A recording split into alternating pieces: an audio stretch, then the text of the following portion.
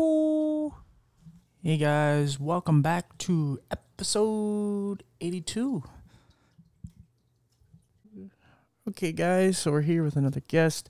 As I said about 2 episodes back, I have to think because, again, I do these so far in advance. But yeah, about 2 episodes back, I was discussing about how my mental health has just kind of been beating me down because of fluctuating with my medication and not sure if I want to continue to do it. And I don't know if I said in the episode after that I went back on my medication just because I couldn't take it anymore. And, you know, I just had a lot of bad thoughts. And, you know, so I just been kind of just perusing the internet and just trying to find more people. And, you know, usually when you're kind of in a shitstorm of depression and anxiety and all that, you know, when it rains, it pours. Things continue to just kind of go that way. And when you're looking for some sort of happiness out of it, it's probably not going to happen. And so I was struggling to find guests that would make me feel even more awkward about the podcast and all that and whatever, just nonsense I was going through. And I posted in a disabled group, and I found our next guest. And, you know, she's a person who's, you know, going through a lot herself mentally. And so obviously, why don't you tell us who you are and a little bit about yourself? Okay, great. Thanks for having me. Sorry, that's my service dog. She won't be making too much noise. I think there's just somebody out there. Anyway, my name is Christine Fermo, and I am a person with disability, mental health disability to be more specific, and I guess it all started when I was in college. I kind of was starting to have anxiety, but it wasn't really as severe. But I guess around that time I started seeing a doctor who recommended that I see a psychiatrist because, you know, as you know, college is really anxiety inducing, and it's Puppers. Sorry? I can hear your dog. Yeah, I'm sorry. No, it's okay. I love animals. I don't care. Okay. I don't know if you could just edit it out, but Yeah, let her get her shine. Okay. Anyway, yeah, so You saw a psychiatrist? I started seeing a psychiatrist, but it wasn't very severe. I had anxiety, and I just was on like the lowest dose of a medication, but I didn't have a mental health disability per se, and but it progressively got worse over the years. But it kind of Coco, stop. Sorry. It's okay, sweetheart. It's okay. Okay. But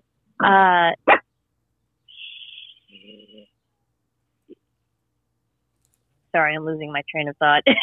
Right. Yeah. So but, so I didn't become disabled per se until a few years ago. I actually had a great job. I worked at the National Cancer Institute. I got a degree from NYU in mathematics, and my career was headed for great things. My mentor was going to refer me or write a reference for me to I wanted to go to Johns Hopkins for biostatistics, and he's going to recommend me, and you know that was going to be my path. I was going to get a degree in math or a graduate degree in mathematics, but then my mom died, and that was kind of what triggered everything and completely changed my life. She died suddenly. Like, it was a complete shock. We didn't expect it. I was going through a lot of I was going through a lot at the time, so I hadn't even seen her, and all of a sudden she was gone. I couldn't speak to her anymore, and I had barely spoken to her that year, and it was really terrible. Like, it was the worst experience I've ever had, of course, and it kind of just triggered everything, and my mental illness just went down from there. And I had to quit my job. I had to quit my job because I was going to the hospital all the time. I was in outpatient programs, inpatient programs. I was, I was having very severe social anxiety. I was uncomfortable in the workplace, namely because, truly because my mom had died, but it caused a lot of other social anxiety issues as well. I wasn't quite as comfortable in a work atmosphere anymore.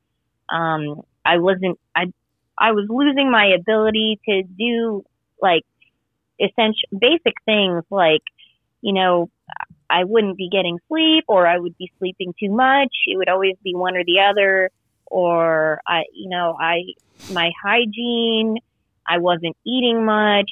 I wasn't, the depression was just very severe too. I wasn't eating much. I was, I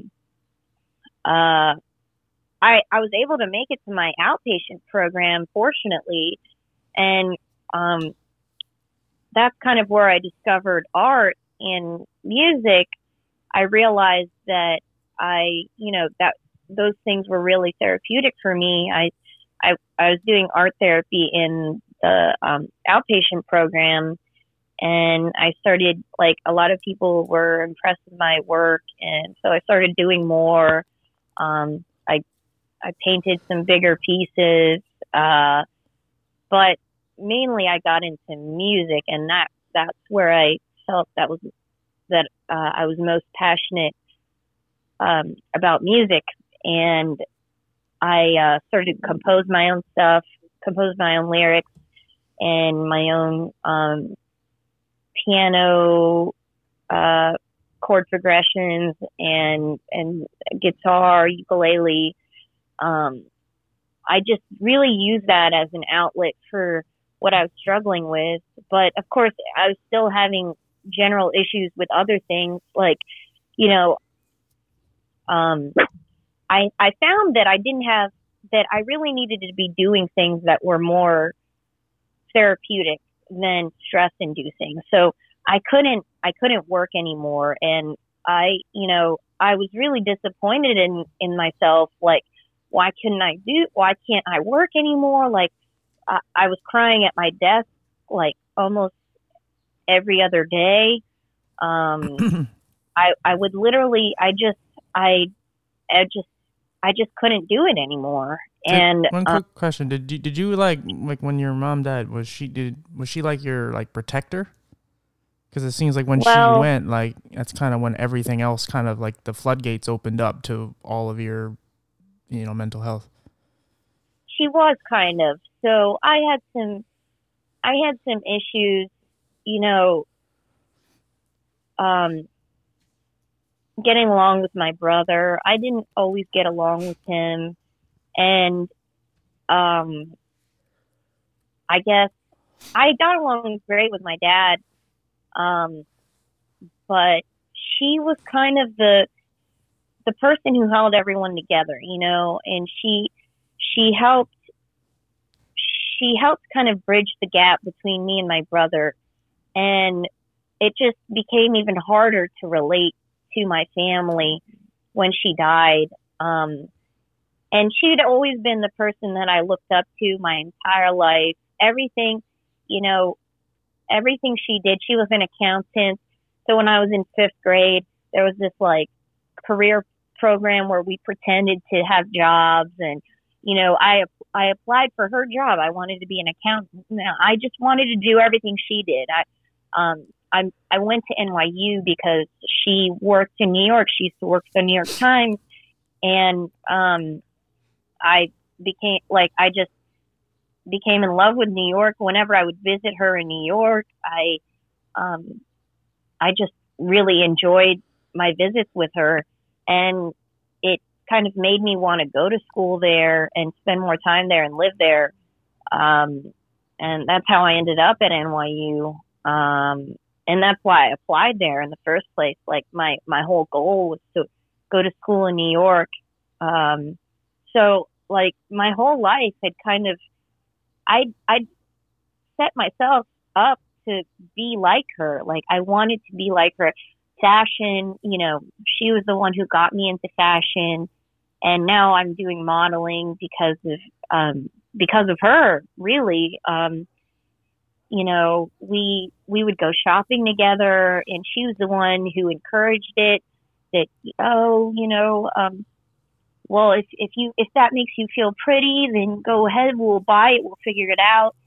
And she was the one who always convinced my dad, like, oh yeah, like it's a really good passion for her, and it's a great way to embrace your femininity, and it really, it was even more of a difficult time, mainly because I guess I hadn't mentioned this, but she lived in New York when I was growing up, so I lived with my dad and my brother, and she lived in New York. So I kind of always idolized her. And at the same time, she was so far from me, and I felt such a distance from her. I feel like that affected me as a person. And, I didn't really get to have that childhood with her. And because of that, because when she died, I was just so shocked because I already felt deprived of her in my childhood, and then all of a sudden she's gone. I'm not saying that they made the wrong choice, that she shouldn't have worked in New York or whatever, because it actually led me to it led me to that series of decisions to go to New York, to go to school there. So in a way, it really shaped who I am. But it was kind of traumatic. Traumatic, I guess, is the right word.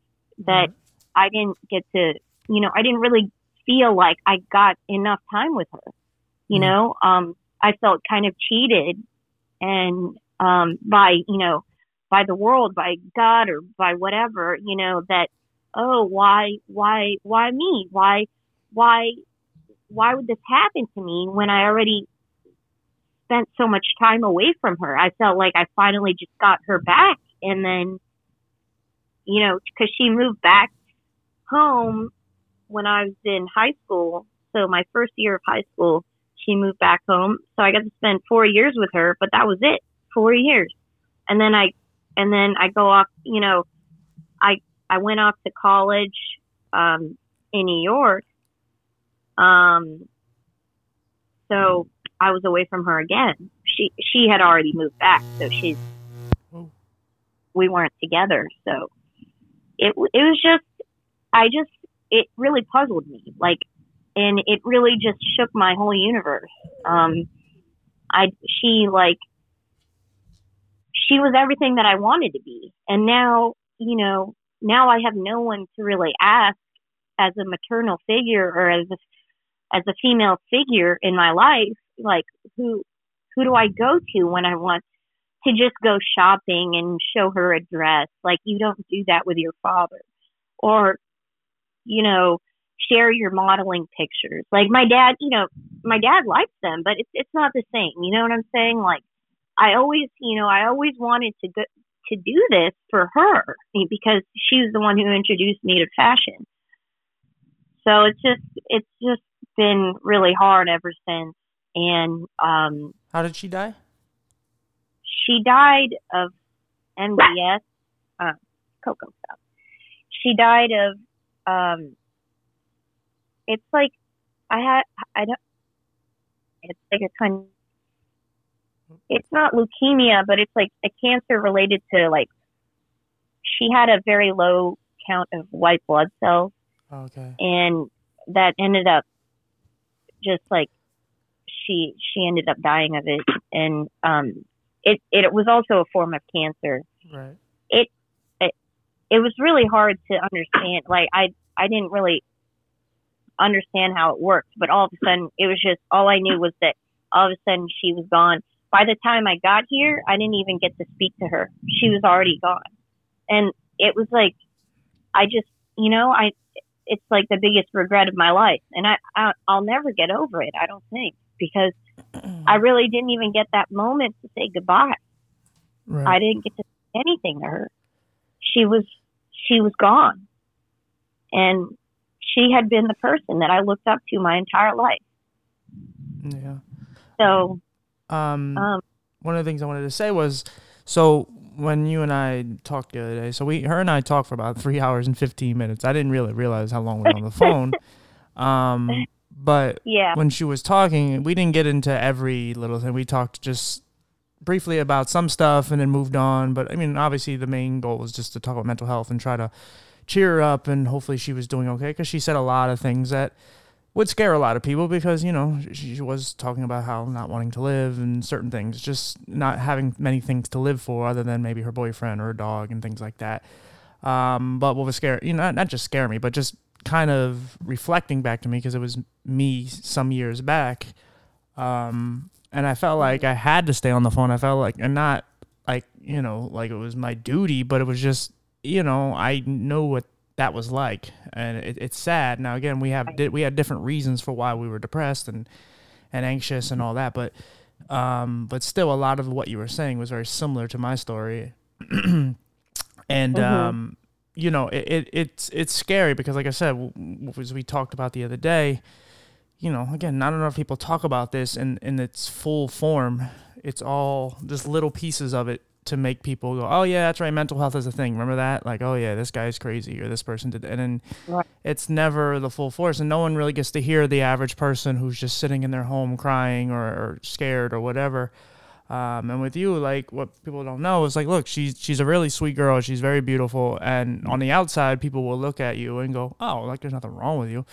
And that's the thing. Right. Like, one of the things you said on here, you said that you're disabled. And again, I agree with you. But a lot of people are going to assume, like, oh, she's not disabled because she doesn't have a physical thing. Well, the reality is, not everything is visible, and not everything is actually physical. And if anything anyone's learned from on here, most people who have come on here said that the mental stuff is more paralyzing than the physical in most instances. And so yeah, as we started to talk, it was just like, shit. Like, I mean, I wanted to be her friend, but I also, of course, wanted to have her on and all that, because she reached out to me. But I didn't want to. I don't know. Like, I felt like I had some sort of obligation to kind of keep you going, because, like I said, I know what it's like to just feel like shit. The only thing we didn't really discuss a whole lot was the stuff with your mom. You told me about her dying and all that, so I didn't know a whole lot about it. But yeah, I mean, can you go? Yeah, can you go? Caused everything. Yeah. Sorry. No, you're good, sweetie. Can you go a little more into, like, how your depression, like what you were telling me the other day, how it bothers you just like on a daily basis?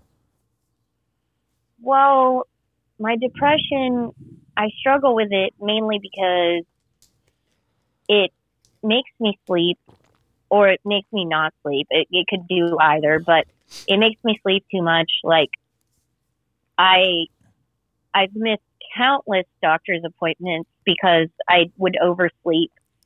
Actually, I'm in need of a doctor right now, and it's going to be hard for me to figure that out, because, like, I don't know if you're familiar, but with mental health appointments, a lot of times they want you to, like, they plan it like 3 months in advance or whatever. And that was what happened. I planned my doctor's appointment like 3 months in advance, and guess what happened? I oversleep.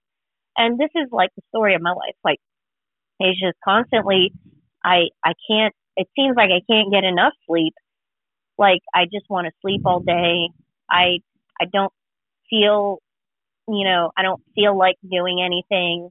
It's hard for me to get myself to cook. Like, especially when my mom died, I was not cooking for myself. I was not eating. I couldn't, that's essentially why I ended up being classified as disabled, was because my my abilities were markedly limited in many things. I it, Sometimes I would have trouble walking. Like, I would just have very severe fatigue where it would affect my ability to walk, or like I would feel dizzy at times. I would have panic attacks, which are pretty bad. That's the most severe thing that I experience. And when I have panic attacks, sometimes I can't move or talk. Like, all of a sudden I just kind of feel like I dissociate from myself. It's kind of hard to explain, but Yeah, it consumes you. It really does. I mean, I've had panic attacks where I literally just like nothing could talk me out of anything. I had to go to the hospital, and I had to be. I went into a few ambulances, and yeah, that's shit that I never wanted. But and I got to the point where I was shaking and breathing so fast that like my whole body locked up, where like my fingers and toes just completely just like wherever they were at that point in time just locked right there, couldn't move them. Exactly. Yeah. And again, there's some more to that too. Like, you needed that. Part of it was my potassium was a little low as well, but it was just because I was breathing so heavy, and you can really screw yourself up just by things that, just like I said, just breathing. I mean, that's the whole thing about meditating, is just you got to kind of focus on your breathing and just kind of become one with yourself and all that. But if you just lose complete control and you're just in a panic, you're just going to breathe so fast. And that's kind of, like you said, what happened to you and me. But yeah, a lot of people just think, like, again, like I said, a lot of it just sounds like things you can just, completely fix. It's like, okay, we'll just do this. We'll do that. Mm-hmm. And yeah, it's true. There are easy methods out of some things, but this isn't. The mental part of it is so ridiculous because it plays games with you. It makes you feel. It always has like some kind of counteractant to whatever you're gonna come up with, because your brain is always. It's like those like great chess players where they never lose. Like, they can play 9 people at the same time because they're that far ahead in the game. They're so smart, and you never had a chance. And it's your mind is constantly, it knows that you're about to come up with something that's like, oh, but what about this? And it's like, well, boom, how about that? And it's like, checkmate. Like, you every time you think you have some sort of out or something that can make you smile or get you out of this funk, it has something else ready for you around the corner that's just going to make you feel upside down. And it's like, like even just recently with me, where I'm constantly just anxious and depressed about whatever it is, like in this case, or just like I mentioned earlier about just finding guests. I'll go through like the countless times where I had that problem before, and I go, well, it always comes back around, and don't worry, like some of these people, especially some of the famous people that I reached out to, it may take them a while to see my message, and then my mind will just go like, come on, really? How many of these people will never see your message? And like, it'll give you logical reasons why this won't happen. And some of it is factual, and some of it isn't. And like I said, you just can't. You can't win. That's why you have to try to find ways to actually beat your mental health without just playing the mental game and just kind of outthink it, because that ain't gonna happen. For the most case, I mean, there's people that I guess probably have, but yeah, and that like I said, it's to some people, and again, some people use their mental health as excuses. Some people isn't that bad, and they use it just to get out of stuff and all that. But people like you and me and others, like it is way more of a problem than people understand, and and like it really is. Yeah. And that's what's frustrating is, like, a lot of people will choose not to understand. And even if you ask them to understand what you're going through and you explain it in a very clear way, and you like, some people just can't see it, or don't want to see it. And I've been through a lot of discrimination, and that's kind of what made it worse with my disability, is that all I want is to feel understood, to feel like, yeah, we care about you. We understand that your mom died, and that wasn't fair. And, we understand that, you know, you're going through a lot and that you don't handle stress very well. And that you know, since you don't handle stress very well, let's try to make it as, you know, stress free as possible. But I just feel like a lot of people don't really want to choose that route, and, you know, will actively choose to make you stressed out for no reason other than discrimination. And, you know, like, because that's what it is. It's ignorance of what you're going through, and of your unique perspective as a disabled person or as a minority or whatever. It's basically just blocking out that point of view. And, you know, I've gotten a lot of that, and that's kind of what caused me to feel even worse. Because some people would be like, "Oh, you're too ugly to model," or like, "Oh, mental health disability, that's not a real disability. That's not, it's a dishonor to those people who have visual impairment like you, or have who have to be in a wheelchair. It's not fair for you to call yourself disabled if you're not going through what they're going through." Right. But has anyone ever asked me what I'm going through? No. Yeah, but even when you look at it, like when you see something that's broken on somebody, like, okay, their legs are broken, they're in a wheelchair. Well, in this case, your mind's broken. Like it's right, exactly. That's exactly what it is. Yeah, and again, like I said, it does. I get it. Like, it sounds stupid. It sounds like an excuse. It sounds like a lot of things when you like. Even sometimes it's embarrassing to even talk about it fully because because it does sound ridiculous. And even my mind sometimes tries to make me think it's ridiculous. Like, it's like, oh, come on. Like, you're terrible. You're just stupid, or you're whatever, ugly or whatever, but it's not a disability. It's not that. No, dude, it is. And again, I have a physical disability, and I'm telling you, like, my eyes don't affect me on the same level that my mental disability does, because my eyes aren't the ones that tell me I'm shit because of my eyes are broken. You know, my eyes may have started some of this, exactly, but my mind is what followed it and what took over. And, and some of my worst days were some of my worst eye days as well. But then there were so many days where I was just like, man, if I could just have a good eye day, I would be happy. And then guess what? I had a good eye day for me, not for the average person, but for a good eye day for me. I've been having a lot of good eye days the past year. Am I much happier than I was? I mean, then yes. But am I like just smiling every day? Hell no. So it's a false prophecy. Like, it's not, you think that shit, but your mind will always find something to throw a monkey wrench into it and just say, nah, this is why you can't stay happy. And so, anybody, and again, when I first heard the whole idea of mental health being a disability, I kind of pushed back a little bit too.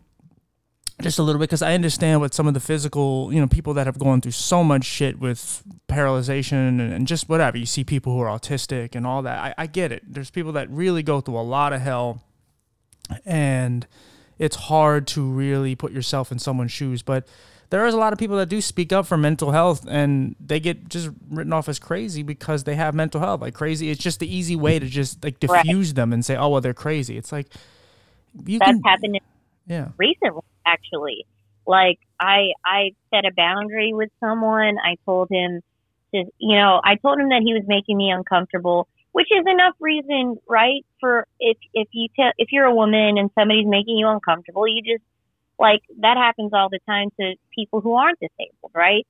But he started, like, spreading rumors about my disability and saying that, that's the reason that, I was uncomfortable, and that, I didn't, that I was just making it up, and that whatever, that I shouldn't be uncomfortable. And he used it as a crutch to be like, no, she's just crazy. And that's not fair, because, this happens to women all the time. Like, women, if a guy is staring at you in a way that's strange, or just makes you uncomfortable, you can tell him, and he should stop. Then that just, and because he chooses not to stop staring, Like, he actively wanted to keep staring at me. Right. But then he's using my mental health disability as a reason to be like, no, that as an excuse for him to continue staring at me. Like, that's where I'm like, I just don't get it. And that's the thing too. Like, people think that mental health is like, oh, if you have a mental health disability, then you must be certain diagnoses. Like, you must be bipolar, or you must be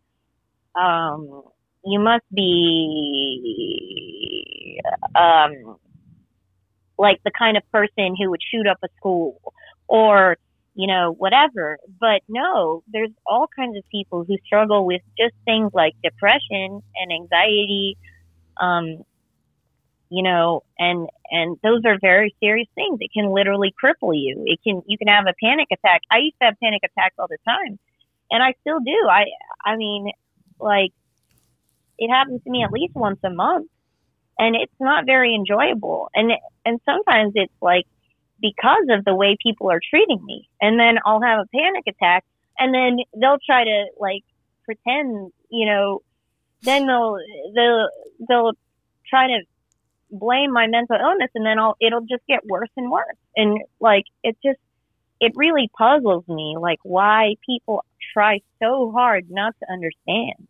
Well, one thing that we talked about yesterday or the other day was that, and maybe I didn't go into it as much, is that one of the things that happens to us when we're just deep into this horrible shit we call mental health is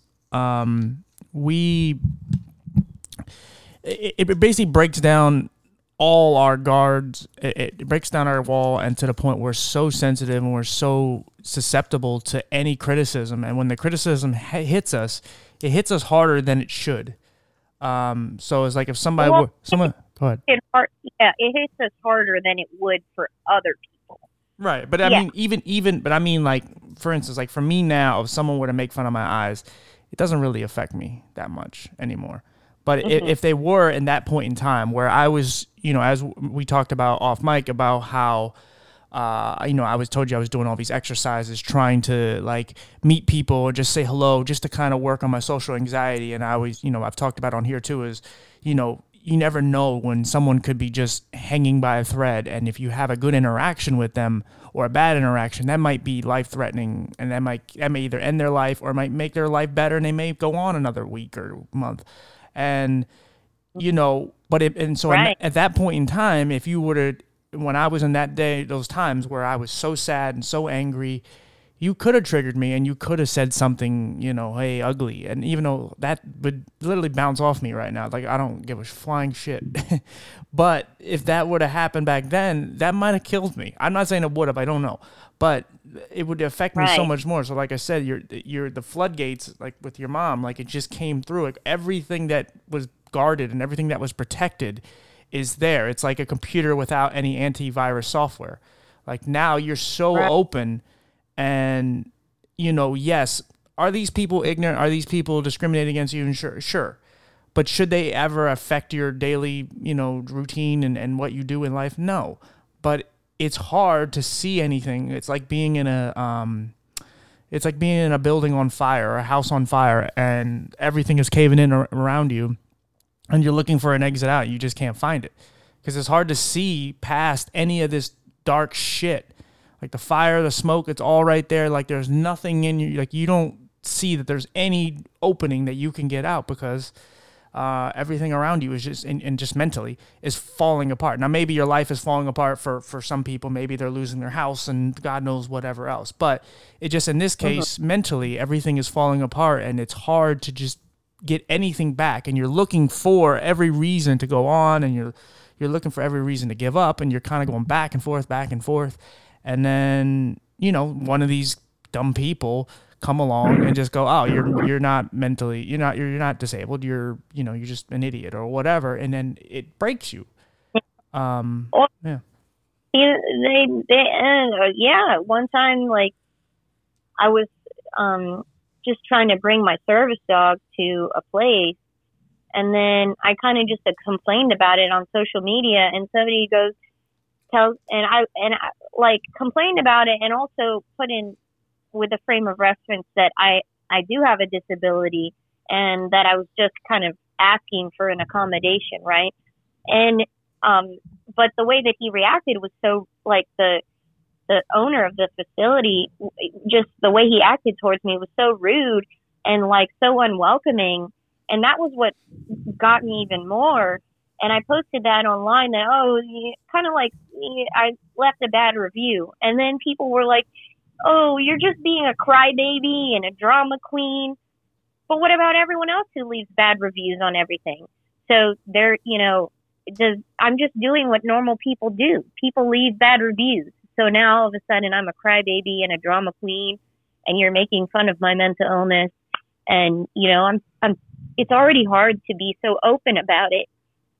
But, people make it even harder. It's like they just want to, and I know it's not really, like, it shouldn't be a big deal, right? But what bothers me more is that why are people like this? That's where I'm just like, that's where I get so confused. It's like, why do people behave this way? I thought everyone was, like, compassionate and caring, or at least would try to be compassionate and caring towards people who are struggling with something, and that's all I ever really want about my disability. It's like, yeah, sometimes I am having a harder time. Sometimes maybe I am suicidal. Sometimes maybe I am, feeling like, feeling like shit about myself. Is that really going to help? Is what you're saying going to snap me out of my illness? Right. What benefit does that serve? It's just, I don't know. You can't lean to the internet to save you, because it's not going to happen. I'm telling you. I get criticism from time to time for stupid shit. Like, I did a podcast about the year in review, and I did one thing about politics in there, and I got called a conservative, and I don't even vote. I don't give a shit. So it doesn't really, it doesn't matter. And people say horrible shit about some, like, the only time I get mad is when if it's something about the guest, and there was some guy kind of trolling, and I just kind of went at him. But at the end of the day, you gotta you can't. Yeah, if you're gonna do that stuff, you're leaving yourself open. You're gonna write reviews or comments and all that. Don't read it. It's no point. Like, I know it's nice to have good conversation, and I'm sure you meant well, but stuff like that, you have to, like, especially for you, like, I know you're looking for something, just anything to kind of hold on to it, make you happy, but you got to stay away from that kind of shit, because it's just, it's flooded with negativity and anger, and just, it's just going to it's basically bringing you down with them. And, right. And you, like I said, to get better, like, one of the things that, whatever you feel about Christine listening to this, like, she's really in it. She's going through it, but she's in one of the best stages where she's admitting that she has a problem, and she's trying to deal with it by talking to people, because most people don't come out and want to talk about this shit. Whether they, there's a lot of people that end their lives, and then there's a lot of people that just try to hide it. There's a lot of, there's so many ways of going about it. But the people that come out, that's kind of their therapy. Like, whether it's to a therapist, whether it's to a friend or family or a lover or whatever, but you're trying to do it. You said you did another podcast before mine, and you were talking about a documentary at some point down the road. Like, you're trying, and you're looking for reasons to live. Like, you and I talked off mic about, you didn't feel like you had many things to live, but I think psychologically there's little things in there that you're trying to find ways to live, because otherwise you wouldn't be doing what you're doing. Like, there's no reason to do this show. What's the point? Unless you want something to come of it. And like, I do. I in the end, it's something that fluctuates, and that's how it is with depression. Some days, okay, I feel motivated, and I feel like, yes, I can be a great voice for people with mental illness, and, like, and I want to make them feel pretty too. Like, I can have a mental illness and still take beautiful pictures, and, and still make music, and still be talented, and still, hopefully be respected for my talent and beauty. And, but it's some days it's like, well, and that's the thing. When somebody says something mean, that's when it starts going down. It's like, it's that's how it is for me anyway, because it creates a lot of anxiety around what they said, and it becomes like almost like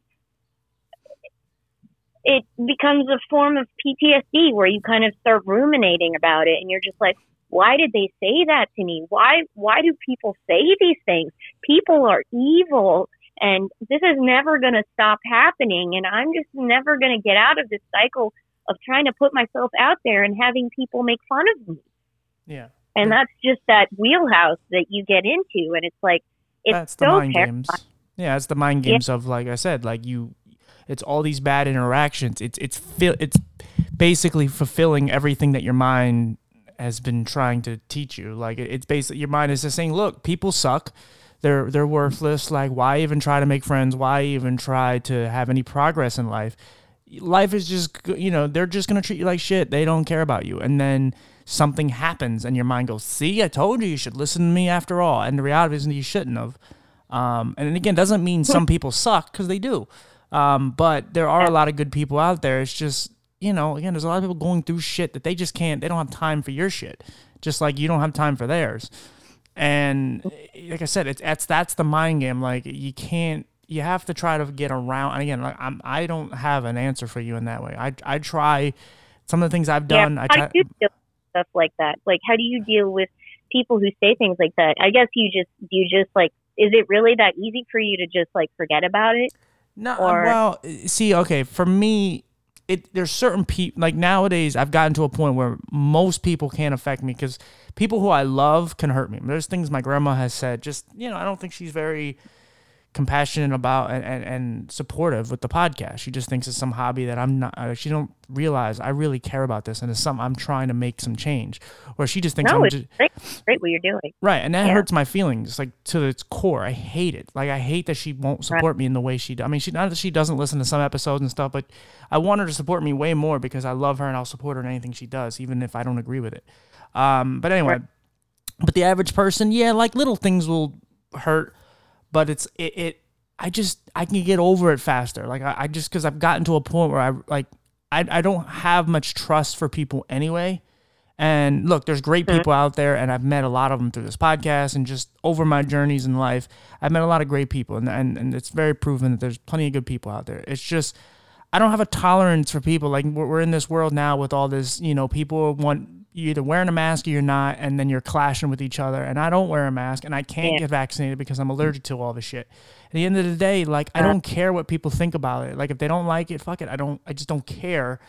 And there's bickering nonsense, and I'm also on the clock, so I'm working, so I have to like save my job because I want to like cave someone's head in half the time, because some of these people are so ignorant, because you're carrying all this heavy shit in, and they'll slam the door in your face and all that. Look, stuff bugs me. Don't get me wrong.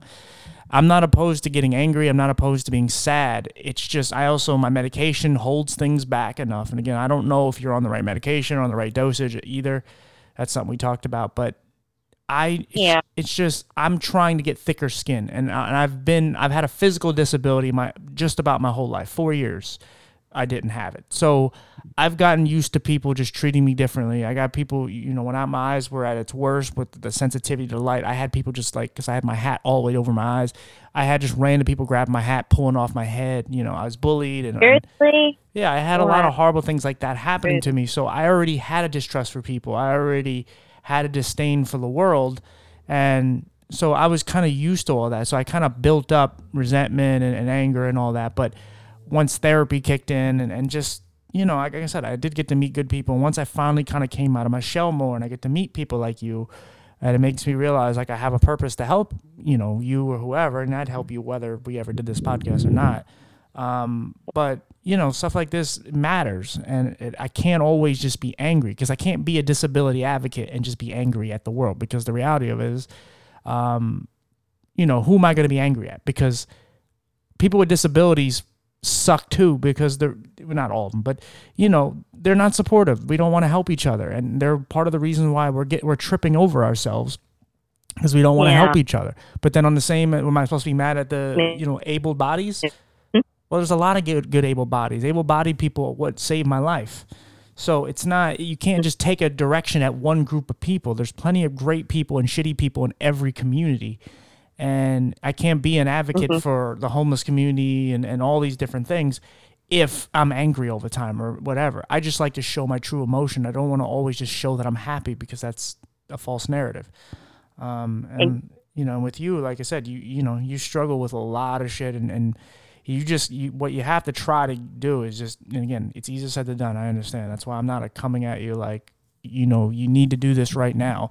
It's a slow burn, and I know that's, patience is not our thing, but you have to try to get thicker skin. You have to just, lean on the people that, like your boyfriend and if it's your dog, your dad, and all the people that give a shit about you, and just kind of stay within that bubble, and just whatever, bounces off of you, like you and your boyfriend can just live in your own little bubble and just make out in the world, and who gives a shit who's around you. Like, people just like butterflies are around, and the world just doesn't matter, because you have to find some sort of salvation and just protect yourself, because if you don't, like, it's just going to get worse from here. Like, it's going to continue. Like I said, the fire in the house, like, it's going to continue to crumble around you. Right. And that's the thing too. Like, even when I go through this stuff, people get mad that I brought it up. You know what I'm saying? It's like, okay, now you're just bringing negative vibes in here. It's like, well, where am I supposed to bring these things? Like, how am I supposed to sort it out for myself if I can't talk about it with my friends? Like, sorry, but the world is not a positive place. It's not always anyway. Right. So you really, like, sometimes people have to, like, and that's the other thing that bothers me. It's like, well, if you can't receive this positively or in a way that is, constructive, then, I'm sorry, you're not a real friend. Well, I can see their point. Again, I don't know all the context, I don't know the whole thing, but I can look. Mental health is a real buzzkill. I'm not gonna lie. Like, I like talking about it because it's important. It saves people's lives when you do. But it is a buzzkill if you go into a room and just like, hey, what are you drinking? I'm just sad. Like, look, I've been a buzzkill at many places. I'm well aware of that. But again, it just, like, it depends on what your friends are. But you can't for other people. You can't live. If that's what you're feeling at that time, they should accept you. They should. They should just be like, oh, you're my friend and you're going through something. All right, I'm hearing you out, and that's a real friend. Right. That's what real. No, I understand. But you got to look at it from their point of view too. Is they might want to just be trying to have fun. And if you went over there just to bring them down, like. Well, no, I don't do that. No, I don't know. I'm just saying, like, that's, you gotta kind of put your, again, I can see your point of view, and I've been there, so I understand that, but you also got to look at it from them. Like, if they're having a little party or having a little get together and everybody's having fun, and you're just like, hey, this might have been. I don't do that. Okay, well, I'm just saying. I don't do that. Okay. I what I'm saying is, like, when you're venting to someone, like, if you're just messaging someone about what you're going through, is that, like, that's not ruining a party. You know what I mean? So you're just privately messaging someone, and then all of a sudden they don't want to hear anything you have to say. Right. That's rude. Well, you got to find more like-minded people too. Like, you got to start looking out in some of these groups and stuff. Like I was telling you, like some of these Facebook groups, a lot of mental health stuff. That's the thing. It's like, well, they have to be open to listening to it at some point. If you can't privately message someone and talk about what you're going through, then what are you going to do? What are you going to do when you're suicidal? Are you just going to talk to someone and then they're going to be like, oh, you're bringing me negative vibes. Goodbye.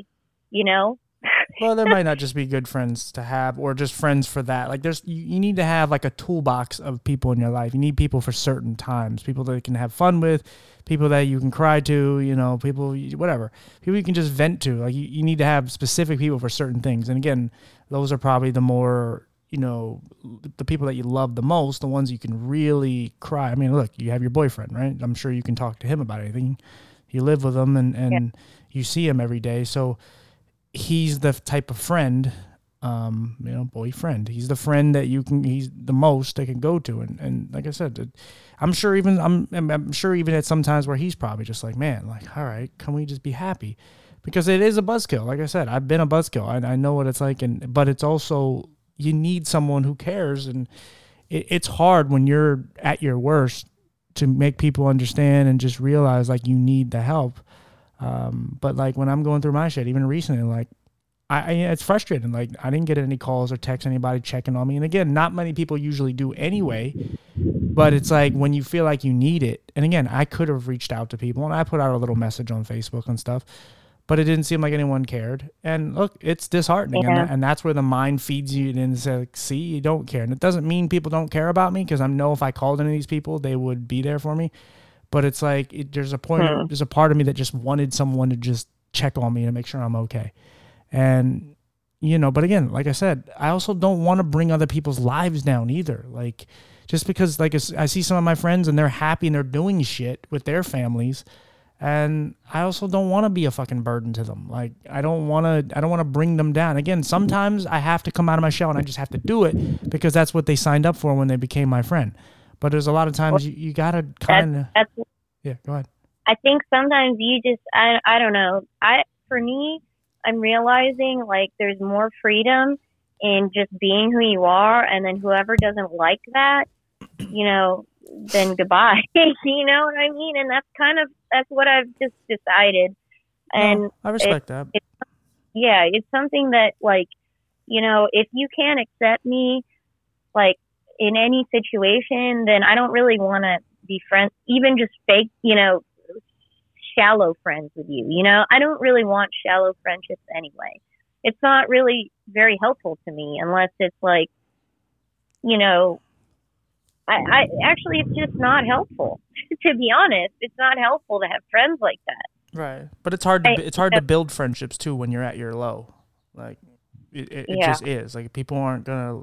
Oh, I already have my solid group. Like my best friend lives in Maryland, and it's a couple, and they've been friends with me for many, many years. Like, and they don't care what I have to say. They know what I've been going through. They're, you know, they'll listen to anything, and they accept me the way I am, and they're the best friends that I could have ever asked for.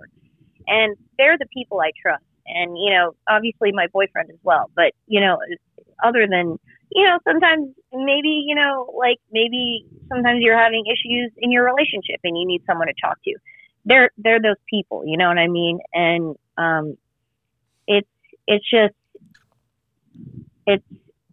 I think it's just really important to have people like that you can just, that are really there for you. And I think a lot of times too, like people just don't understand. And that's why I'm doing this podcast, is because I hope that somehow people will start to understand, you know? Yeah. Well, like you were saying, like with your friends, and like go back to the burning house. Like if you have all these friends, these people, your boyfriend, the people who support you, like you have these beams that are holding the house still up for you. Like they're still there to support you. And look, it when you're at your all-time low and things are just going bad, this is a lot of times where a lot of people lose friends and they lose lovers and they lose whoever because people don't want to deal with this shit. Right. I partially understand. I do. I partially understand why some people would like to go, because it's like, look, I'm enjoying my life. Why the hell do I want to be around someone who's not enjoying theirs? But that's not a good friend. That's not a good person. There's just, you know, loyalty is something you cannot buy. So you either have it or you don't. And, you know, that's something that most people don't have. Most people just don't have the ability to show loyalty, or at least not to, you know, anybody who's just the average person who's just good to them, maybe to someone they care about or whatever, their mother or whatever. But, you know, and that's why it's just, like I said, it's so important to have these conversations, because look, you know, how many, you said, you thought about being suicidal. I'm sure you think about it more than even recently. Like I think about it every so often, because it is the easy way out. I don't want to fucking do this anymore. I'm tired of all this mental game crap. I'm tired of being 32 and just battling some of the same demons I battled when I was 18. Like, it's petty nonsense. I don't want to do this shit, but I have a responsibility to keep going for a lot of people, and I am, you know, I'm exhausted. Like, part of the reason why, you know, and I talked to you about, you know, doing some blood work and seeing what maybe if there's something off with you as far as your sleeping habits and all that, because that was part of my problem. But the depression itself, it fatigues you. It constantly makes you tired. It just does. And I'm a person who works, and I don't even know how I work half the time and I'm a good worker, but I don't, when I'm home, all I want to do is sleep, even if I don't, because I'm just tired, because it also quiets the noise in the back of my head. And, it's just one of those things where it's just like there's no matter what I do, like with the podcast, no matter how much I've overcome with it or how much I've done in my life, I always find some reason to come back and just kind of try to rewrite it and put like an asterisk next to what I've done. And it's horrible. It sucks. It's so sad and excuse me, and you can't just it just sounds like things you just say, go away. It's just a dumb thought. Who cares? It's like, yes, but when it consumes you, it's this. Especially when I was off my medication, it's just this you get this tingle. I do anyway. I get this tingly feeling, and then it's just this negative thought pops in your head, and sometimes you can kind of pop the bubble and it goes away, and then all of a sudden that tingle feeling comes back, and there it is again, and it's just like Jesus Christ. Like I've said before, it's like a shock collar. It's just like every time you feel some sort of retrieval, and you're just like, ah, shit. And it's just there, and it just nags at you. And for me, and it's just constant. It's things, like I said, you don't address it.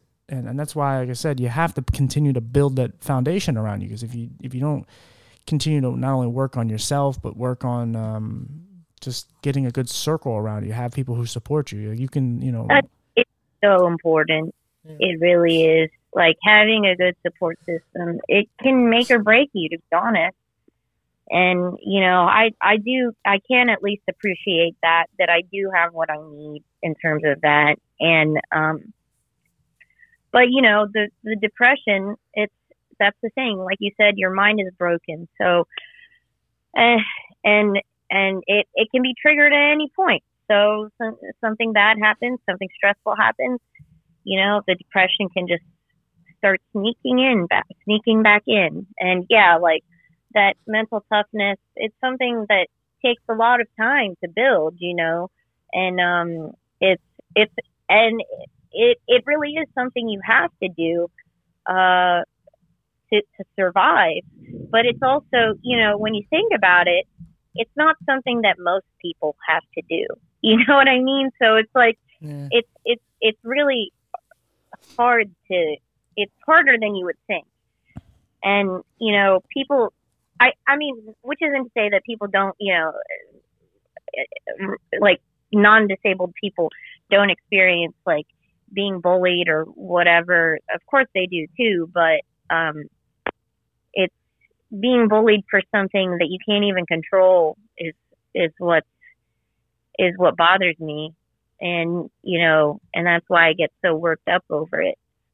Yeah, and a lot of times our minds also manifest things that make things a lot worse. Somebody may just say "sit down, you dumb girl," and they don't even mean that you're even dumb. It's just some figure of speech and whatever. But what your mind resonates with is oh, see, told you you're stupid. They think you're stupid. That's how crazy your mind can get. Now, no, you don't really necessarily hear. Now, some people do.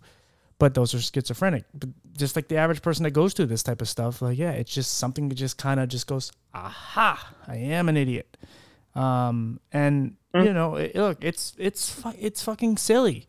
It's ridiculous on every level, but it's something you cannot control most cases. And like I said, you're constantly in battle mode. You're constantly part of the reason why with me, I'm so exhausted half the time is because I am, the hamster wheel. I'm just constantly, my exercise is not a physical thing. It's a mental thing. I'm constantly just, someone goes to attack me. It's like if you ever watch wrestling and, you're watching battle royals and there's guys just jump up on the ropes and you go to hit the one guy. You're I knocked him down. And then, oh, look, somebody's on the other ropes over there. Oh, now there's someone, and you just continue, or whack-a-mole, where we're just saying, here comes another one, boop, and they just keep coming, and you just keep fighting them off, but it doesn't stop. And you're just tired, and that's why a lot of people. That's what it is. Yeah. And a lot of people tend to get you in your worst moments at these times because now you're, especially when you're kind of dying down. And, you know, I talked about a moment where me and my mom were out at a grocery store and a friend of hers, I don't know if he worked with her or what, but he came up to him and she was like, oh, hey, here's my son. And I wanted to just say, hey, man, what's going on? I'm TJ, blah, blah, blah. And he put his hand out to shake my hand and I'm fighting all these mental wars. I stuck my hand out like very sheepishly and I was just like, hey, man, how you doing? And I was just like, he had to think I was a complete douchebag. Like a complete, no, I'm sure. And if he did, that's fine. Because I was like, I gave him nothing. I gave him the worst handshake of his life. And I literally was just so monotone and low in tone. Like I didn't give him anything. Like I gave him the energy of like, I didn't want to shake his hand. I was kind of forced to shake his hand, which I wasn't. But I gave him, again, maybe he picked up on whatever, but again, it's hard. Like, you know, I just gave him nothing. And it's like, he got me at my worst. Like I was not prepared to shake anyone's hand. I just wanted to go to the grocery store, grab some groceries, go home and maybe cry into a pillow or just lay there and being anxious or find something to distract me like a video game or something like that. And so, yeah, like it's, like I said, you get stuck in these moments where your mind is just beating on you like a drum. And the only thing you can do is put your hands up because what are you going to do? Like, or sometimes you just put your hands down and just say, just go ahead, fuck me up because I don't have anything left to fight. And that's when you get to the point where you say, I don't know if I want to, like, what I have to live for, because you forget about all this shit. You forget about that your dog's laying right next to you. You forget about the boyfriend that comes home every day, works, and, you know, doesn't care about the times you don't shower or whatever. Like, he still loves you for who you are. You forget about that shit because you're so stuck in just getting your ass kicked every fucking second of the day that it's like, it's hard to see the sunshine. Yeah, it really is.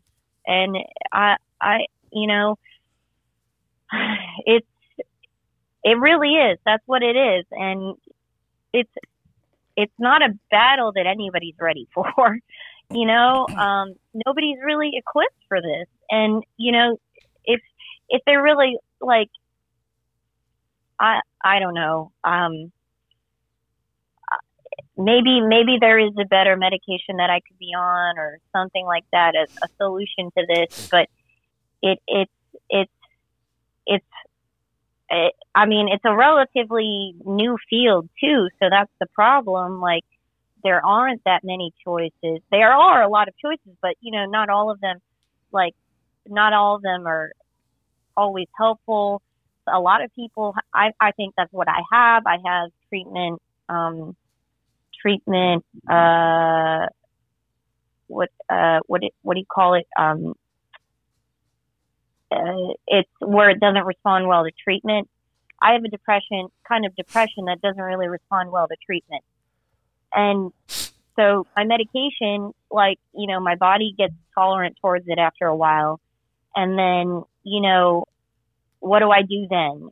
You know, yeah, like anybody could say, hey, you're ugly. And all of a sudden I could be literally having a panic attack or, you know, in tears for weeks or something like that. And people don't, that's the thing that bothers me most is like, they don't practice that delicacy, or even understand that they need to. Right. And it's just like, oh yeah. And then that mental battle again, like you said, like, oh, well, if that person says I'm ugly, then I must be ugly, or it'll go the other way. Like, how could people be so terrible? Why is the world created this way where people are terrible enough to tell me that I'm ugly and then I'm constantly have to deal with people like this, you know? Right. And that's the other side of it that's really hard to fight too. It's like, well, you know, where are the good people? Okay, right. I do have, you know, I have my boyfriend, I have my dog, I have my best friends in Maryland, and I just need to focus on that. But that's where my head goes a lot of times when I meet these people who say these things. It's like, oh, no, I got these you. people suck. Nobody's ever going to understand my illness, and I should just give up. Right. I don't want to beat this into a drum because there's something else you wanted me to talk about, and we'll jump into it before we talk about Social Security and disability and all that. All right, yeah. I want to just like I said, please continue to try to fight on, just for me, please, not for me, but for yourself and for everyone else, like, try to see what other medications are out there, even if you have to test them out. But like I said, do some blood work. I don't know, try to exercise, do things that actually will benefit you. Like, like you have things to live for, and you, like I said, you're an awesome girl, but you gotta get out, like I've told you before, you gotta get out of that house, like not just to walk your dog. You got to go you just got to get out of there because look, I'm trying to get more out of my apartment too, because that's where basically my demons lie, and that's where they feed off of on me. So, but anyways, so one of the things you wanted to talk about was Social Security and disability and all that, which is something I've talked about a lot because it is ridiculous. And you don't know much about it unless you're disabled, because a lot of people just think it's our, it's the holy grail. Like, oh, you guys get money every month just to, just for your own benefit because you're fucked up. But it's like, yes, it's cool, but it's not that much. Oh, it's terrible. So, yeah, like what happened was I had only been in the workforce for like 3 years or 4 years, and because I hadn't built enough work credits, I don't receive SSDI. Right. So SSDI is what's it called again? Social Security disability. Social Security disability insurance. And the only one that I get is SSI, which is the supplemental security insurances. I think that's what it stands for. But SSI is only, they have a cap. They have a maximum for that, which is at $770 a month. So think about that when it comes to your monthly expenses. Think about living here in Florida. The rent runs around $1,200 for a one bedroom. So it's $1,200. So if luckily I have a boyfriend who we split the rent, but if I didn't have a boyfriend splitting the rent with me, I would be homeless. And actually this happened to me before, is that I was in a relationship when I was living in Maryland, and it didn't work out. But once we broke up, I became homeless. So I had nowhere to live because I did not have enough income to afford an apartment. Like, you know how you have to apply and you have to make 3 times the rent and all this stuff. There are all these requirements, and you have to give an application fee and everything. And my credit score was bad too. So I didn't get approved for any apartments on my own. So for a few months I was homeless, and I was already dealing with all this crap with, having to deal with breaking up and my mom's being gone, and it was a terrible time. Actually, so it's not enough. Social Security is not, or SSI is not enough. You're one disaster away from being on the street again. And that's what I always think about too. It's like, if something goes wrong in this relationship, I'm going to, not at this point. My dad would help me. So, but right. It's really hard. It's really hard. It was harder back then because I was up north, and he was afraid if I came home that I wouldn't have, I would have had to find new treatment. I had doctors that were taking care of me up there, and it was just like a really complicated issue.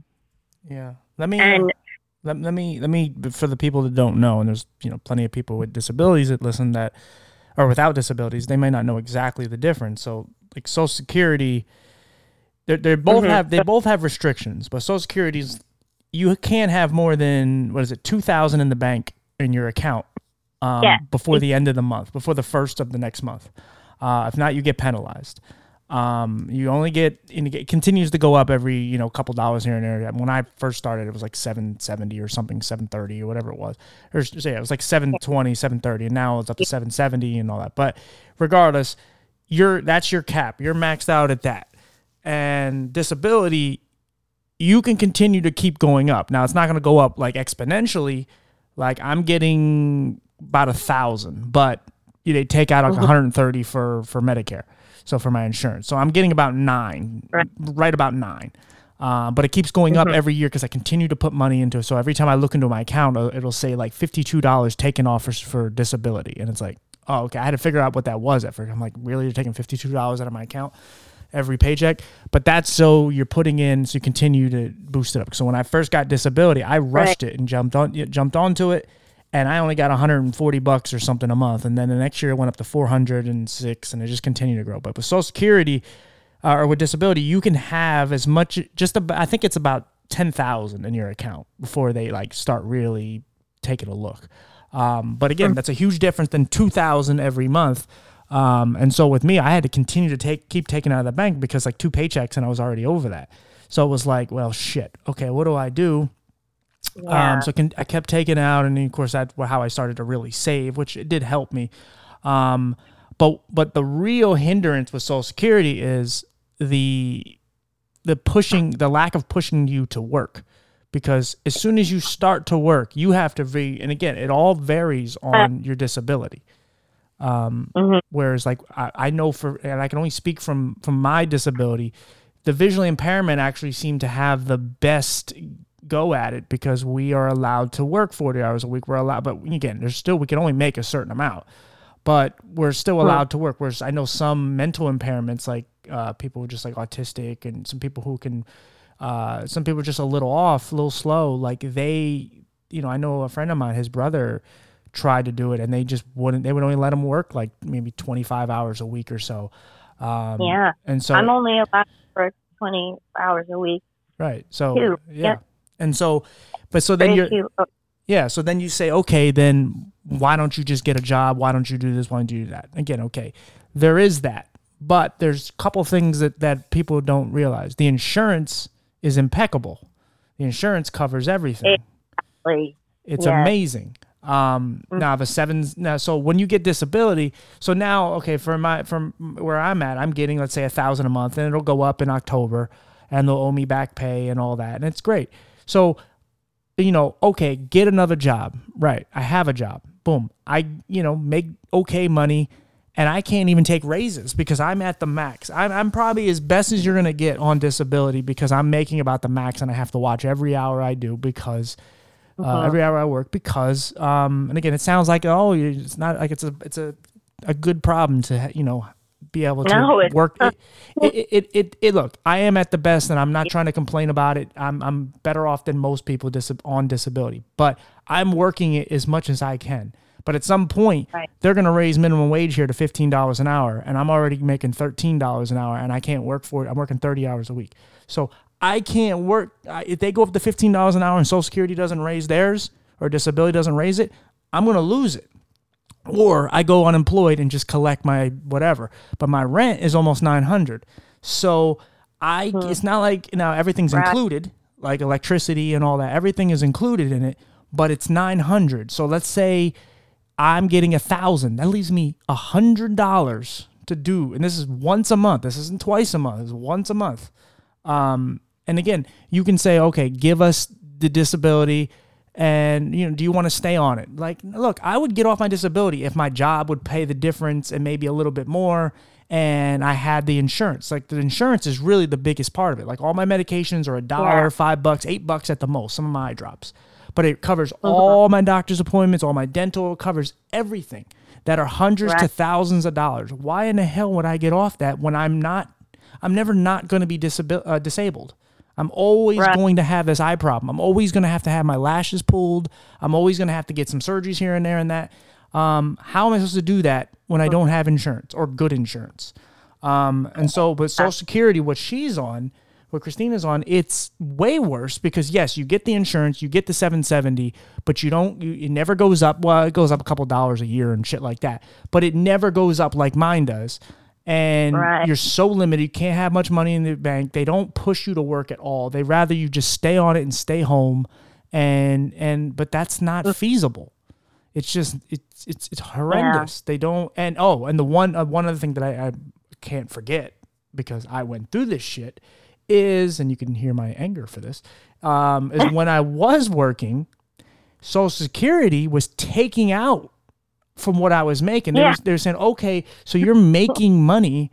How dare you? So now you owe us money. So when I was getting at the time $730, the next month they gave me $730, and that was when I first started putting in my pay stubs, sending them my pay stubs and showing them what I was making. And so they let a month go by knowing that I was going to end up having to owe some of that. They did it on purpose. They do it on purpose all the time. And then it's like, well, now you owe us $770. So we want to take out, I don't know, $500 every month or like $300 every month. And then another month would go by and another month would go by. And they're like, oh, we gave you too much. So we're going to take that now too. And to the point where I was down to like $200. And they just kept doing it and kept doing it. And they know what they're doing. Mm-hmm. Go ahead.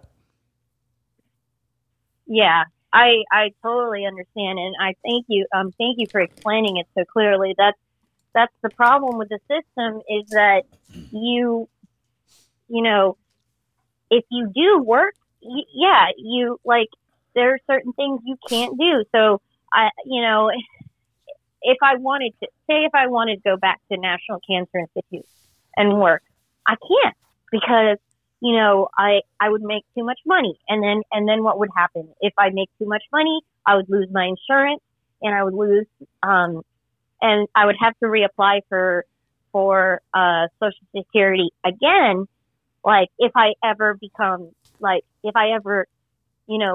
have very serious symptoms again, severe symptoms again, and then I have to stop working. So it's like you're stuck. And then on top of that, Social Security is always a pain to go to. There's long lines. You wait on the phone for hours. It's so hard to reach them, and every step of the process is extremely hard. Mm-hmm. And and that's the thing. It actually takes work to get Social Security. Yeah, it's and patience. Not even. Yeah, there's all these requirements and you have to constantly make sure that you're abiding by them. Yeah. And, it's not just a simple handout. Like people think it's a handout. It's really not. Well, that's how they treat you there too. Like when you go in those offices, when you actually do go down there finally, and they have their stupid security guards and all that, because they know half these people want to burn the building down because they're so fed up with how they're being treated. Right. And I went in there and I talked to them about getting disability, and they're like, well, it's going to take you 10 years to get that, so you can't have this, which it never took. It took me like 3 months later because I knew somebody who knew somebody that worked for them, and they told me all the kind of cues to get around it.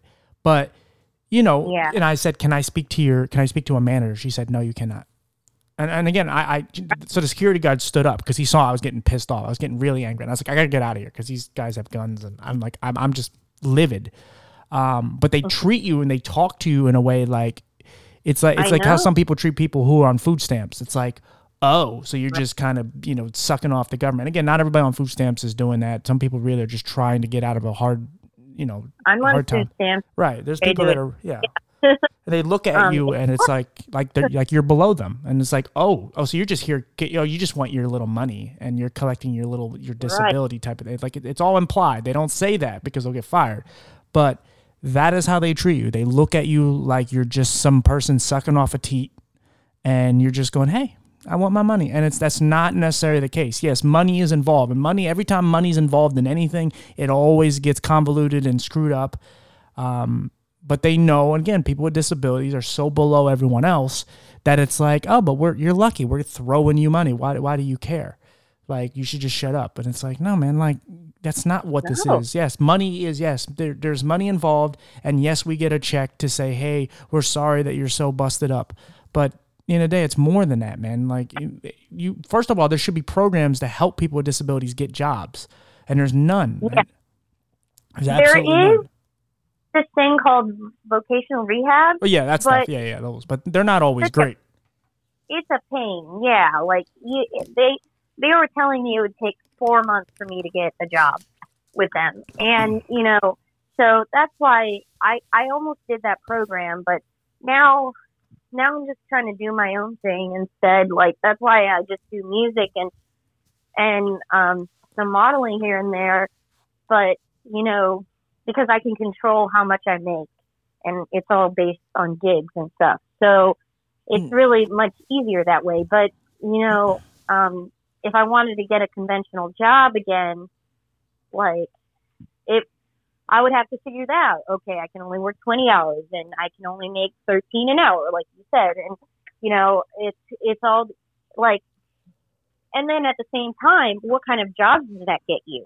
That usually gets you like service industry jobs. It gets you, I have a degree. So it's like, well, but I can't even use that degree to get a job where I would get, normally with my degree, my job that I had before paid 30 an hour. And am I allowed to work that job? No, not at all. Yeah. So the only jobs I can do are service industry, retail, etc. Because those are within the range of income that you're allowed to make. But it's like, it's not what I'm passionate about. It's not what I used to be doing, Well, I'm sure a lot of people don't want to touch you because once you come out, it's kind of like when you say you come out as gay, but even worse in some ways, because you're basically saying I'm disabled. Once you put that label on them, and again, I've gone back to this term disabled, which is one letter off of being disable, which means doesn't work. So, and 75% of us don't work. So how ironic. But when you put that, and then you put a mental disability on your little resume, and you go, oh, now mentally, is my mental is my problem. Now it's even more so. It's like, oh, what the hell am I? Yeah, she has a degree, but I don't even know how she made it that far. Like, whoopee, like, goodbye. We don't want you, because you're a liability in their eyes. Yeah. Oh, and I've gotten a lot of weird, like, when I say I'm disabled, they'll inappropriately ask me what kind of disability, which you're not supposed to ask. I don't know if you know that, but you're not supposed to, they're not supposed to ask that. Have you tried not doing that though? You can hide your disability more than most. So have you ever tried not, exposing that part of you? I know it's good. I'm not telling you to be embarrassed by it, but no, to make your life a little easier and make you, like I said, if somebody in a wheelchair can't hide their disability, so I can even hide mine a little bit. But have you ever tried just not exposing yourself to that? Well, I think I'm kind of required to. I guess the reason I usually mention it is because I always have to tell them that I can only work a certain amount of hours and make a certain amount of income. So I always pretty much am open about that. And I'm like, well, I'm sorry, but I can only work 20 hours. But then when you tell them that, they give you a 20-hour job. And then, like, I used to work at Tropical Smoothie. I got a 20-hour job, 20-hour week job. But then, like, they started giving my hours to this other girl who was able to work full time. So in a way, they end up, like, kind of discriminating against you because you can't fulfill the amount of hours that they want. Uh-huh. So, and then, but can you complain about that? No, you can't complain about that either. So you just keep getting screwed by this thing or that thing. And, it's an endless cycle of being, discriminated against, in a lot of ways. And it's either, so you do have to kind of tell them. I always tell them. I've never done it where I didn't tell them. But But have you, like, if like, let's say the singing, or let's say mainly photography, let's say that works out, that starts paying thousands of dollars or whatever, would you take it? That, yeah. I mean, if I could do that, because I feel like with that, that's why I'm focusing on those jobs right now, because you have a little more control over which gigs you take and who you work with. And, it's all your choice. Like, if you don't like the person, you don't have to work with them. Right. Yeah, I mean, honestly, if you want to make more money, then you kind of do. But for me, it's like, well, if I feel uncomfortable, like if I feel like they don't understand my disability or they're going to be rude about it, then I could just be like, no, I don't want to take that. I don't want to take that job. So you're opening to getting off of it. It's just got to be the right circumstance, right situation. Right, exactly. Okay, and it has to be, and I have to be certain that it's going to be a long-lasting career. You know what I mean? Like, okay, if say I were signed to an agency or a record label, maybe then I would be like, okay, sure. I think that's pretty solid. Right. I mean, that's what people dream of, obviously. So that'd be kind of hard to get, though. So yeah, it's still, it's kind of just, it's just the waiting game, and keep trying. But you got to hold your expectations low, because those are very small, odds. But exactly. You may be the most talented singer I've ever heard. I'm just saying, and you got to use social media properly, which is a horrible thing. Yeah, which is a horrible thing, because people make fun of you. Yeah, exactly. Well, I don't even care about that. It's just to get any kind of traction in this world. I've been doing this for over a year now, and it's just to get people to like your. Like, I see people who thousands of likes on the dumbest of things, and when you're actually trying to do some good, it's like, man, like, should I just talk about celebrity gossip just so people care? Which I won't. But that's what kind of frustration I deal with. But yeah, I think a lot of us think, well, and again, don't get me wrong, there's a lot of people with disabilities that have no interest getting off their disability whatsoever. They don't want to ever get off of it because it is a security blanket and they're afraid to ever lose it. And look, I part of me feels that way. Yeah. I'm afraid to lose it. I'm afraid to lose it because if for some reason, like, what if, something happens to me and my face gets messed up and I can't model anymore? I mean, what am I going to do, Right, but see, that's the stupid mental game that it plays with you. Like, that shouldn't even be a thought in your head. Like, I understand, like, it's a real thought. I mean, it's good that you think about shit like that, kind of, but that's like how my grandma is. She worries about everything, and it's like, Grandma, you're worrying about things that may never happen. And again, I should shut up because I do the same thing, but it's like, that's where you kind of have to, like, realize that, because sometimes your mind does give you little signals that are clearly stupid and you don't catch on, where it's like your mind will do that, where it's like, well, what if my face gets smashed up? It's like, really? Like, yes, that is a possibility, but that's a possibility right now. A fucking football can come flying through your, like a cement block, maybe not a football, but a cement block can come flying through your apartment window and just hit you in the head. Like, yes, this all could happen. You can fall off your bed and be paralyzed. But, like, I never thought that what happened to me would have happened to me, though. That's the thing. Anything really happened. Like, I never thought that my mom would die and I would just fall apart, and it's just life. Like, you never know. So that's the thing. I mean, if that happens, probably I would be able to get back on disability. So but I'm just you would saying, have even a physical disability. It'd be much easier to get. Yeah, true. But again, that's not going to happen. We're not going to live in that world. That's not even going to happen to you. The point is hopefully. Yeah, but you gotta like kind of talk that one out of existence. Like, again, I'm not saying it couldn't, but it's highly unlikely it's going to happen. And it's just, like I said, those are the games you have to win the little battles. Like, that's a layup. That's a battle that you can win easily, like with the mental game. And because it's so far down the road anyway, because it's like, it's not like you're just this full-time model making all this money, or it's even been presented to you. You're doing all these little gigs, and but that's building up to something, and that's a way how your mind is trying to talk you off the path, where it's like, okay, you're doing something good. What happens if they offer you money? and all of a sudden your dream comes true, and now you're doing great things, and now you're kind of following your mom in her footsteps, and you're doing all this great shit. What happens if you get your face smashed in? Now you can't be a model. It's like, at that point, it's like, you're like, yeah, okay, well, what happens? But point, I'm going to be like, God, you fucking suck. Or that, yeah, again, but that, like I said, that shit ain't going to happen. So just live with the problems you already have. Try to solve the problems you have, not the problems that may never happen. You may never even become a full-time model, but if you do, live your damn dream and make as much money as you can, and do what you can with it, and maybe spread awareness. I'm trying to talk to agencies right now.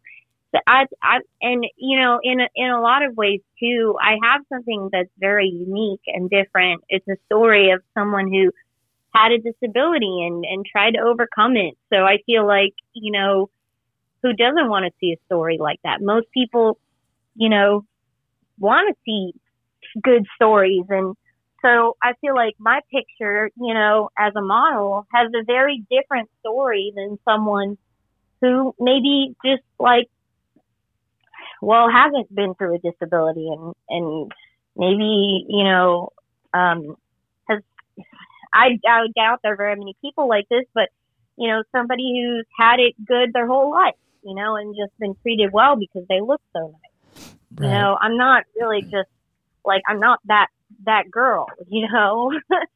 So, I'm hoping that that'll make a difference in some way, but you know, I don't know what's going to happen. I'm just in talks right now, but you know, I hope sometime that I can kind of get signed, even just by a local agency that's not huge or anything. I'm not saying that I want to be the next like Taylor Swift. I mean, that'd be nice, but right. Hold your expectations though. She's not even that good, and she's famous. So not all these people are that talented. Like, just hold your expectations. Like I said, sometimes you got to sell your soul to get places, and but the main goal of it is that you have hopes, you have dreams, because like I said, it's a part of what you were talking about the other day. It seemed like you didn't have as many. Like, you seemed like you were pretty down. Again, it varies every day we go through this. There's times I feel like I can do something. And sometimes it's like, to me, I feed off of negativity where it's like people are like, you can't do it. And now I'm just like, all right, well, watch me. Because I'm just, you can't tell me shit now. I mean, maybe I get a little cocky with it. I don't know. But I like when people tell me I can't do shit. The silence is what breaks me, because that's what makes me feel like, oh, I'm not doing anything. But like I said, when that guy told me I was ugly, you know what I thought? You know, that's how I thought of, you know what? I'm going to be a model. Well, yeah. Well, that was why I was like, well, what would be the best way to show this guy that he's stupid? Well, that, and a lot of these guys, they just want to sleep with you, and if you don't, if you turn them down, then it's like, oh, now you're ugly. It's like, well, so you wanted to sleep with an ugly person? Is that what you're trying to say? Because you just wanted to sleep with me a minute ago. So it's just, they didn't like to be put on blast, and it's an insecurity that some of these men have because they're just weak little bitches, and they can't handle the fact that a girl doesn't want to sleep with them. Right.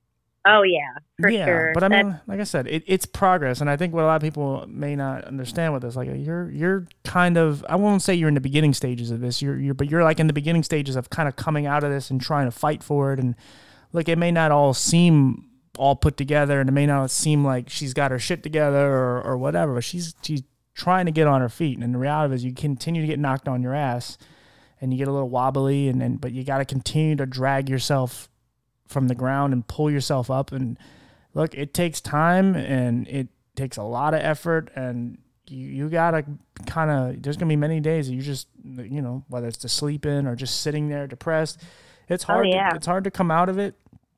And that's why I said, like, you know, one of the things, it wasn't just kind of emphasizing just that your boyfriend and your dog, but it's like you have something to make you smile. You have your boyfriend anytime that you need comfort. Like, a lot of people, including myself, have had to do this shit alone, and you have that. That is something that you can't take away, and that is something you can't just ignore.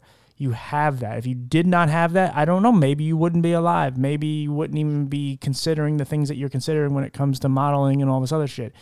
Your boyfriend, again, I don't know him, and you know, I've seen pictures with him, and you guys look cute together and all that, and I'm happy you have him.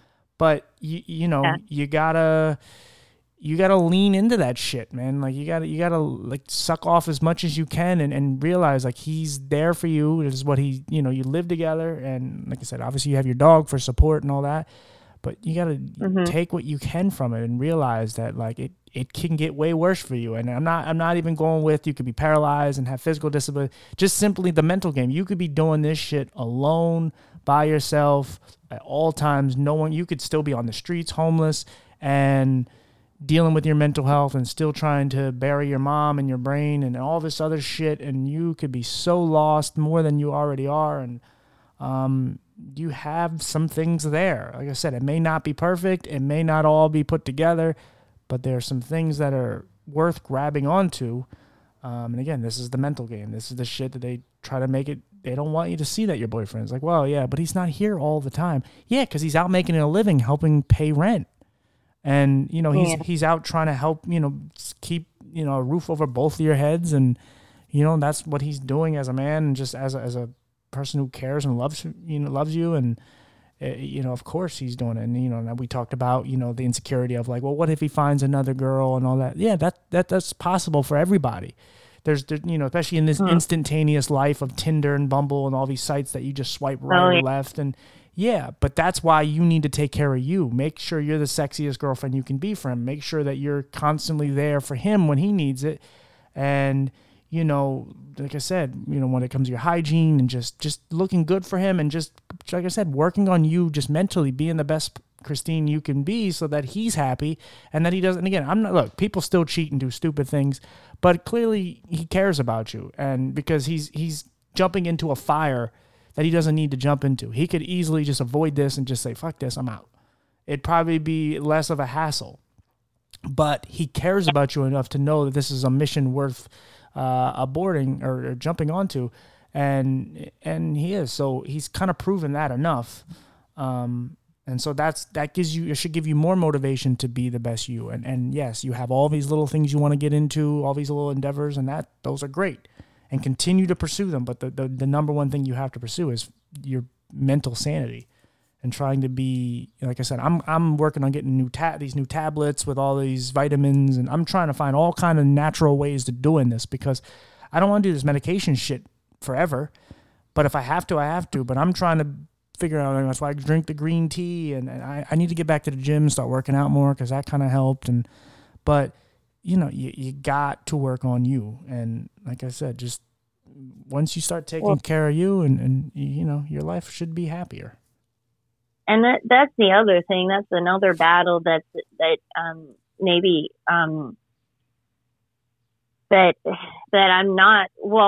am looking forward to and not looking forward to, in that, if we ever want to have kids, I'm going to have to get off medication. I can't take medication. So that's a scary thing. But, that's why too, I want to be able to do that though.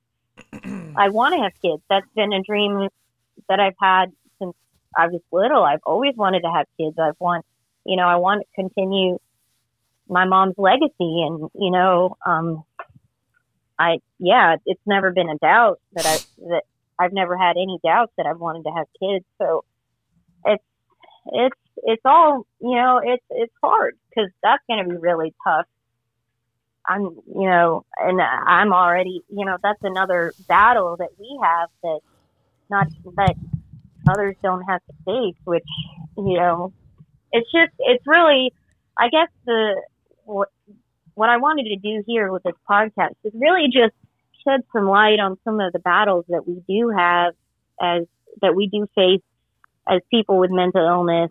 And, that like, if you know anyone, if any of you listeners out there know anyone who's struggling with mental illness, try to be kind to them and try to show them some support and, just try to help them remember what it is that they live for, what it is that they can look forward to, and the things that they have in their lives. And, that little act of kindness I'm telling you, will make a huge difference. It does for me every time.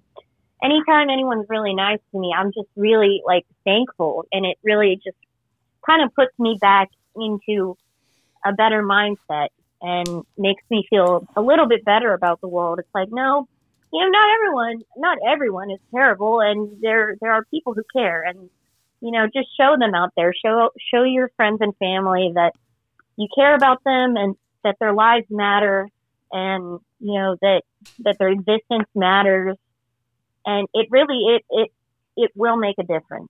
So that's kind of what. Yeah, sounds good. Yeah. Yeah, like I said, hopefully this helps somebody. I'm always been very honest about mine, and like I said, I think in a way I kind of like this because it's showing someone who's really, really battling it right now.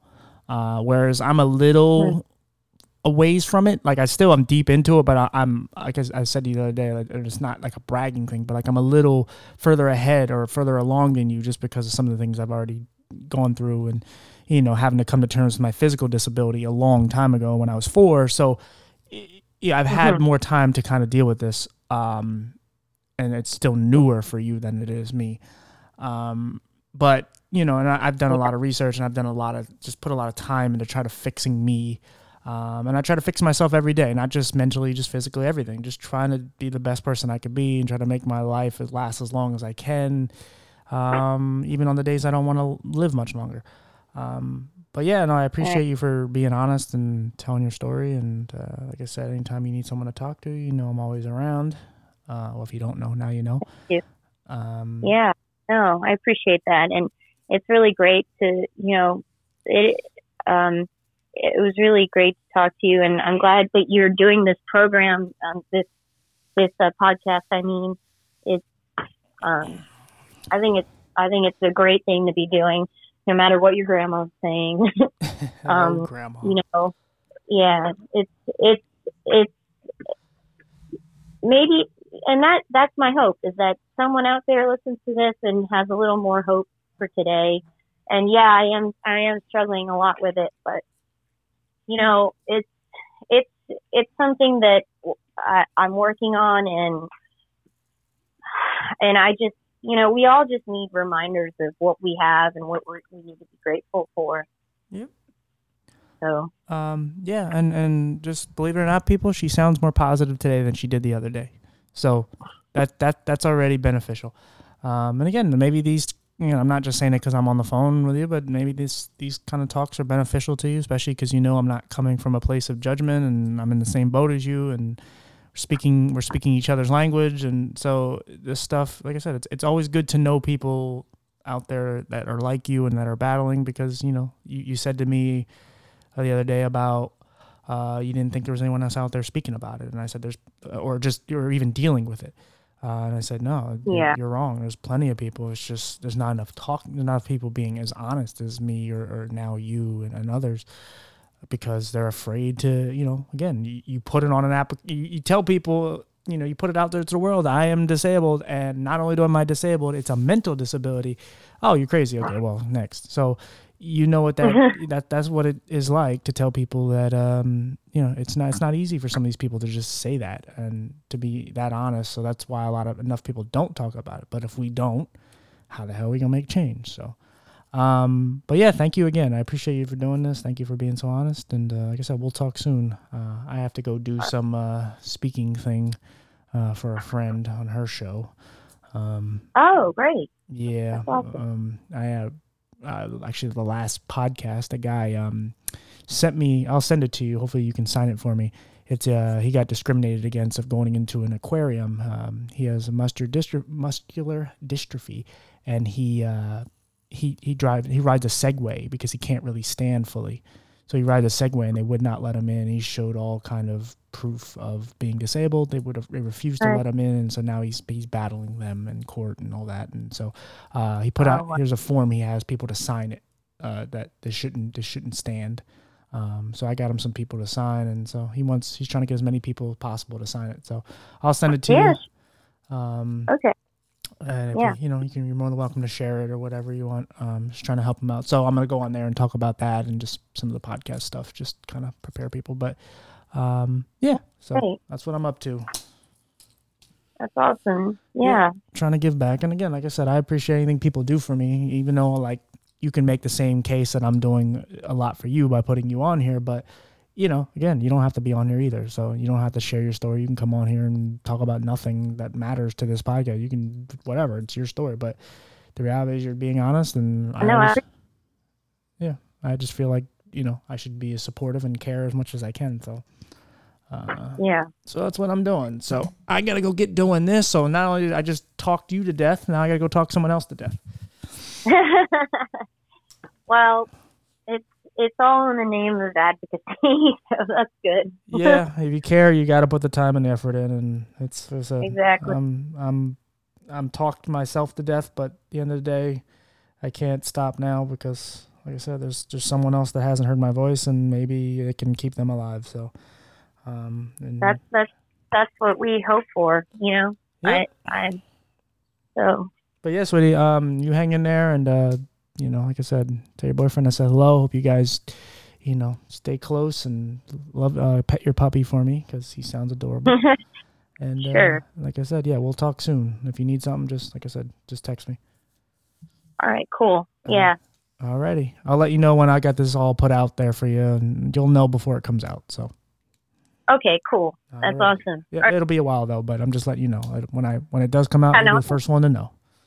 Whenever it's fine. Yep. So. I promise it will be. So, like I said, I'll talk to you soon. Okay. Right, bye. Boy.